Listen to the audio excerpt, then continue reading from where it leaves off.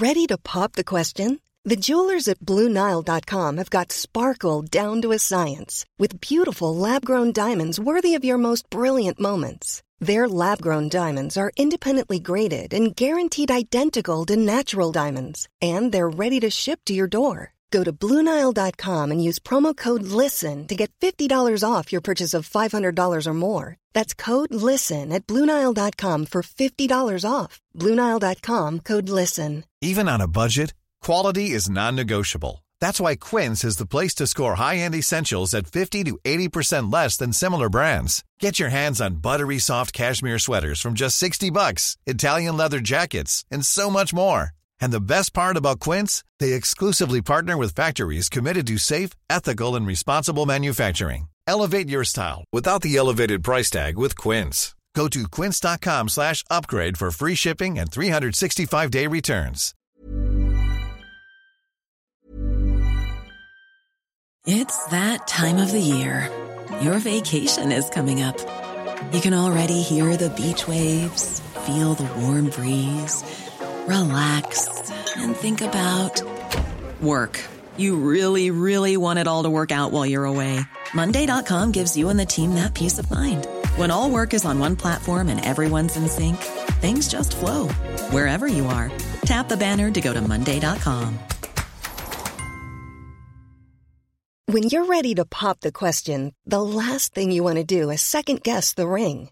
At BlueNile.com, you can design a one-of-a-kind ring with the ease and convenience of shopping online. Choose your diamond and setting. When you find the one, you'll get it delivered right to your door. Go to BlueNile.com and use promo code LISTEN to get $50 off your purchase of $500 or more. That's code LISTEN at BlueNile.com for $50 off your purchase. BlueNile.com, code LISTEN. Hey, I'm Ryan Reynolds. At Mint Mobile, we like to do the opposite of what Big Wireless does. They charge you a lot, we charge you a little. So naturally, when they announced they'd be raising their prices due to inflation, we decided to deflate our prices due to not hating you. That's right. We're cutting the price of Mint Unlimited from $30 a month to just $15 a month. Give it a try at mintmobile.com/switch. $45 up front for 3 months plus taxes and fees. Promo rate for new customers for limited time. Unlimited more than 40 gigabytes per month. Slows full terms at mintmobile.com. The biggest breaking news stories and outspoken opinion. The Breakfast Briefing with Julia Hartley-Brewer on Talk Radio. Good morning to you. It's Thursday the 9th of March. You're watching Breakfast with me, Julia Hartley-Brewer, on Talk. Coming up, Rishi Sunak faces a clash with the EU over his migration bill. What a surprise, as the government plans to speed up deportations by dragging their heels in court. Meanwhile, the BBC is under pressure to sack Gary Lineker after he doubled down on his comments comparing the government's migrant policy to Nazi Germany, saying he will continue to speak up for those poor souls that have no voice. And Matt Hancock was censored by the Cabinet Office over his concerns that the COVID-19 pandemic began with a lab leak in Wuhan. The latest lockdown files reveal. 6:33 is the time. This is Talk Breakfast. Thank you very much indeed for your company. Always appreciate you joining me. Lots, as always, to talk about at home and abroad. We will be talking a little bit about the Royals and also the story that's just really got my goat this morning, which is that weight loss jab on the NHS. I mean, if we're not saving everyone from cancer and we can't treat enough people in A&E for heart disease, maybe paying money for jabs to get people to eat a little bit less is perhaps not a top priority. Call me old-fashioned. Anyway, joining me for talk about all the big stories this morning is Tom Slater, editor at Spiked Online. Good morning to you. Morning, Julia. Lovely to have you join us. Let's go back to the migrant bill. It is many different repercussions of this, including Gary Lineker's future at the BBC. Two stories specific over the migrant boat bill. One is that ministers are going to try and drag their heels in a bid to get deportations going forward. So obviously this will be, we know this bill has got to go through the illegal migration bill, as it's called. It's got to go through the House of Commons. Not that won't be a problem. It's got to go through the Lords, where of course the Tories don't have a majority. A lot of Lib Dems who'll be very opposed to this and want to virtue signal. And then of course it's going to face clash after clash in the courts in the UK. And then let's face it, it'll end up in Strasbourg. But the idea is that they're just going to kind of just a strategy of delay and prevarication, and instead of to avoid the nuclear option of pulling out the court altogether, the European Court of Human Rights, they are just going to sort of kind of ignore the court's ruling, given that most countries, 40% of leading judgments relating to EU states from the past 10 years have not been implemented. Italy and France don't implement any of these things, so why should we? Is that a good tactic? Well, it's interesting. It's almost like the mirror image of the tactics that is sometimes used against existing kind of immigration law in the UK when people are trying to fight for reprieves for people who are going to be deported and so on. I think what's interesting is that this bill was just really brought to the fore that question of who sets immigration policy because of the ECHR, because of these international agreements, and almost like above or at least undergirding a lot of the discussion about whether or not this is a good idea, whether it's a liberal or authoritarian, whether it's something which we should be doing, whether it's going to work. On Gary Lineker's perspective, that's also where he wants to take it. But there's also this question of like, is the government even entitled to set a policy? And that's going to be a really fascinating thing to watch, because I think a lot of people would expect that when a parliament legislates for something, agree or disagree with it, that should stand. And yet, as we know, that's not necessarily always the case. And that is the case. Again, it seems to me to be very, very clear. If the law doesn't allow you to do it and you change the law and the law still doesn't allow you to do it, then you don't have a government that's actually in power. I mean, they're just in office. They can't do... If a government, especially after taking back control and delivering Brexit, if a government can't decide who can and can't enter this country and who can stay in this country, I really don't know what the point of a government is. The thing I also find absolutely extraordinary is that this government can, for an emergency, make a decision about whether you or I, as law-abiding citizens, can go in and out of our own country. £5,000 fine to even travelling to an airport with the intention to travel, unable to get back into the country without showing COVID proof, vaccine proof.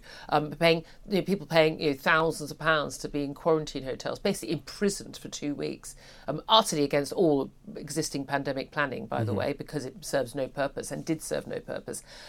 Or they can do all those controls on completely law-abiding people trying to go about their daily business or visit family or do business. But if a legal migrant, someone just paying a people trafficker on a Calais beach £5,000 and getting in a rickety boat and arriving on our shores with no passport, no proof of who they are, now we're all worried about their rights. There's an awful lot of people, especially on the Labour benches, I saw yesterday at PMQs, really concerned about human rights. They were pretty damn quiet over the last few years about my rights and my audience's rights. And I think that's going to stick in a lot of people's craw, as you say. And the other thing is that there's all this pearl clutching about the European Court of Human Rights and so on. Not only was the Human Rights Act, was the general sort of human rights infrastructure woefully incapable of protecting anyone against the incursions of the state during lockdown.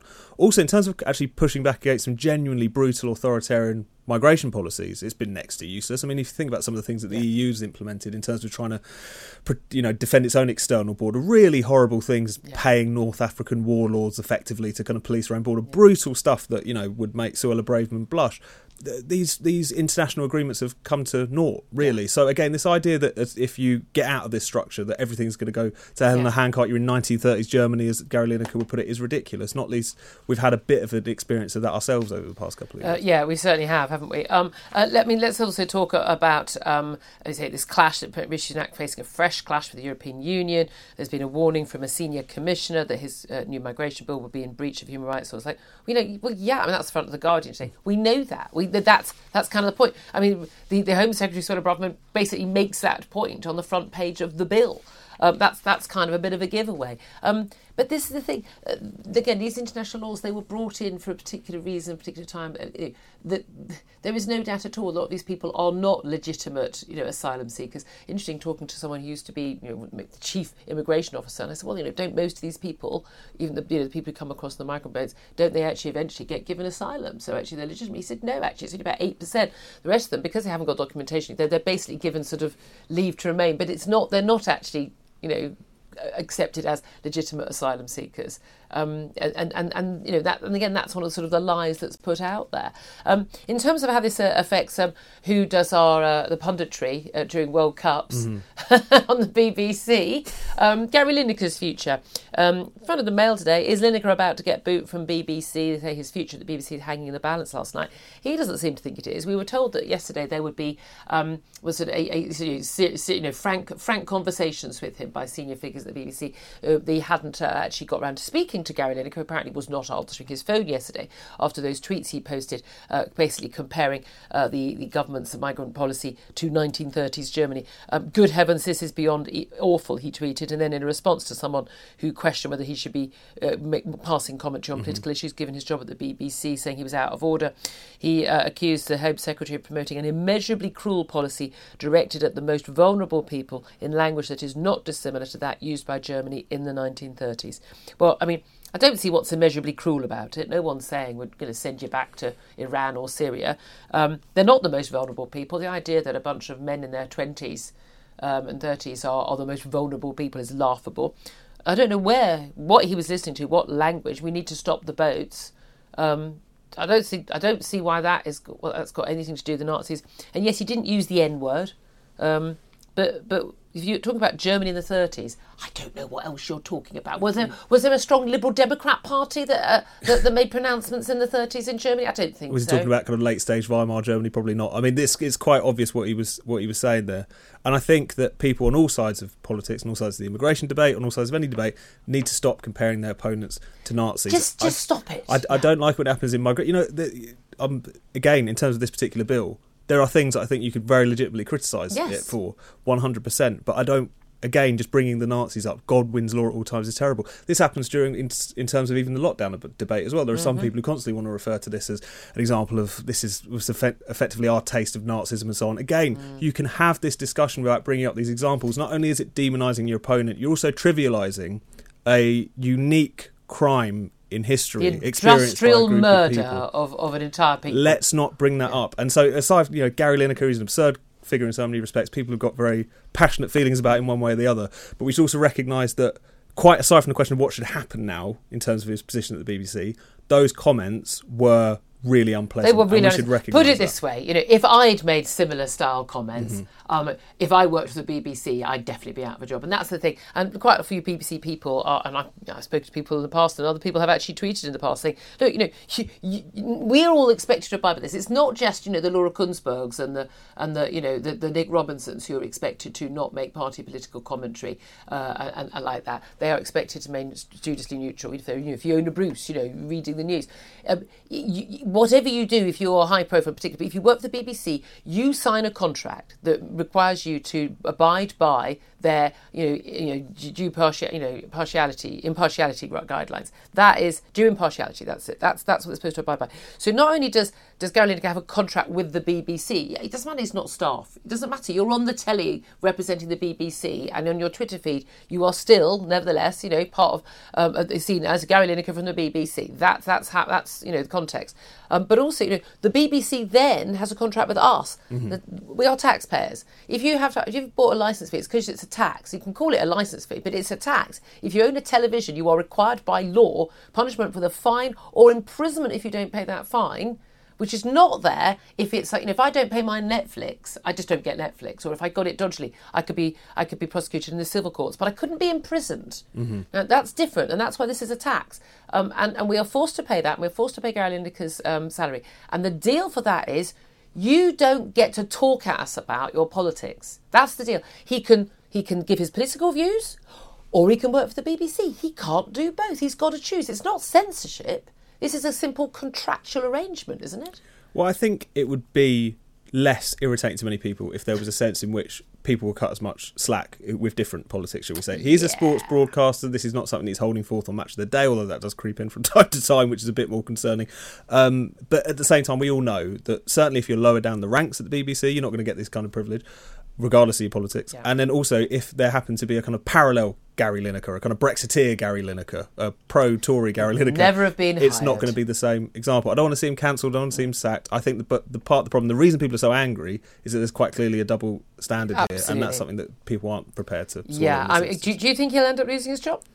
Well, he's calling their bluff. It'd be fascinating to see what happens. I mean, in a way, he can't lose because there's people like him are never tired of telling all of us he could probably make even much better money elsewhere. He could. He could. So and again, I would like him to say at the BBC, I really enjoy his football commentary. I actively do enjoy that. If I'm watching a big match, I would rather have him doing it than the guys at ITV. Of course, you can always listen on TalkSport. A small point worth making. But yeah, but I just think you just need to know what the terms of your contract are, and I don't think he alone at the BBC should be above those rules that everyone else has to abide by. He's a voice for the voiceless. So. Voice for the voiceless, those poor people that no one speaks up for every day, channel migrants. We'll look at the front pages up next. We'll also talk about that 12 million people possibly getting a new weight loss jab on the NHS. But is there any other way they could lose weight?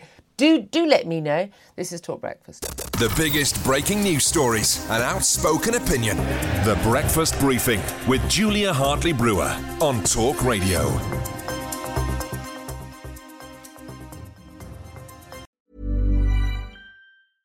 Imagine the softest sheets you've ever felt. Now imagine them getting even softer over time. That's what you'll feel with Boll & Branch's organic cotton sheets. In a recent customer survey, 96% replied that Boll & Branch sheets get softer with every wash. Start getting your best night's sleep in these sheets that get softer and softer for years to come. Try their sheets with a 30-night guarantee. Plus, get 15% off your first order at bollandbranch.com. Code BUTTERY. Exclusions apply. See site for details. Hey, it's Paige DeSorbo from Giggly Squad. High quality fashion without the price tag. Say hello to Quince.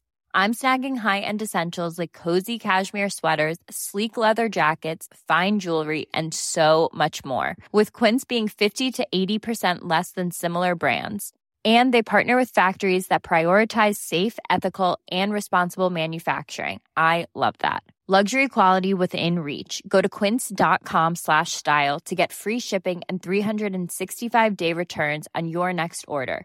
Quince.com/style.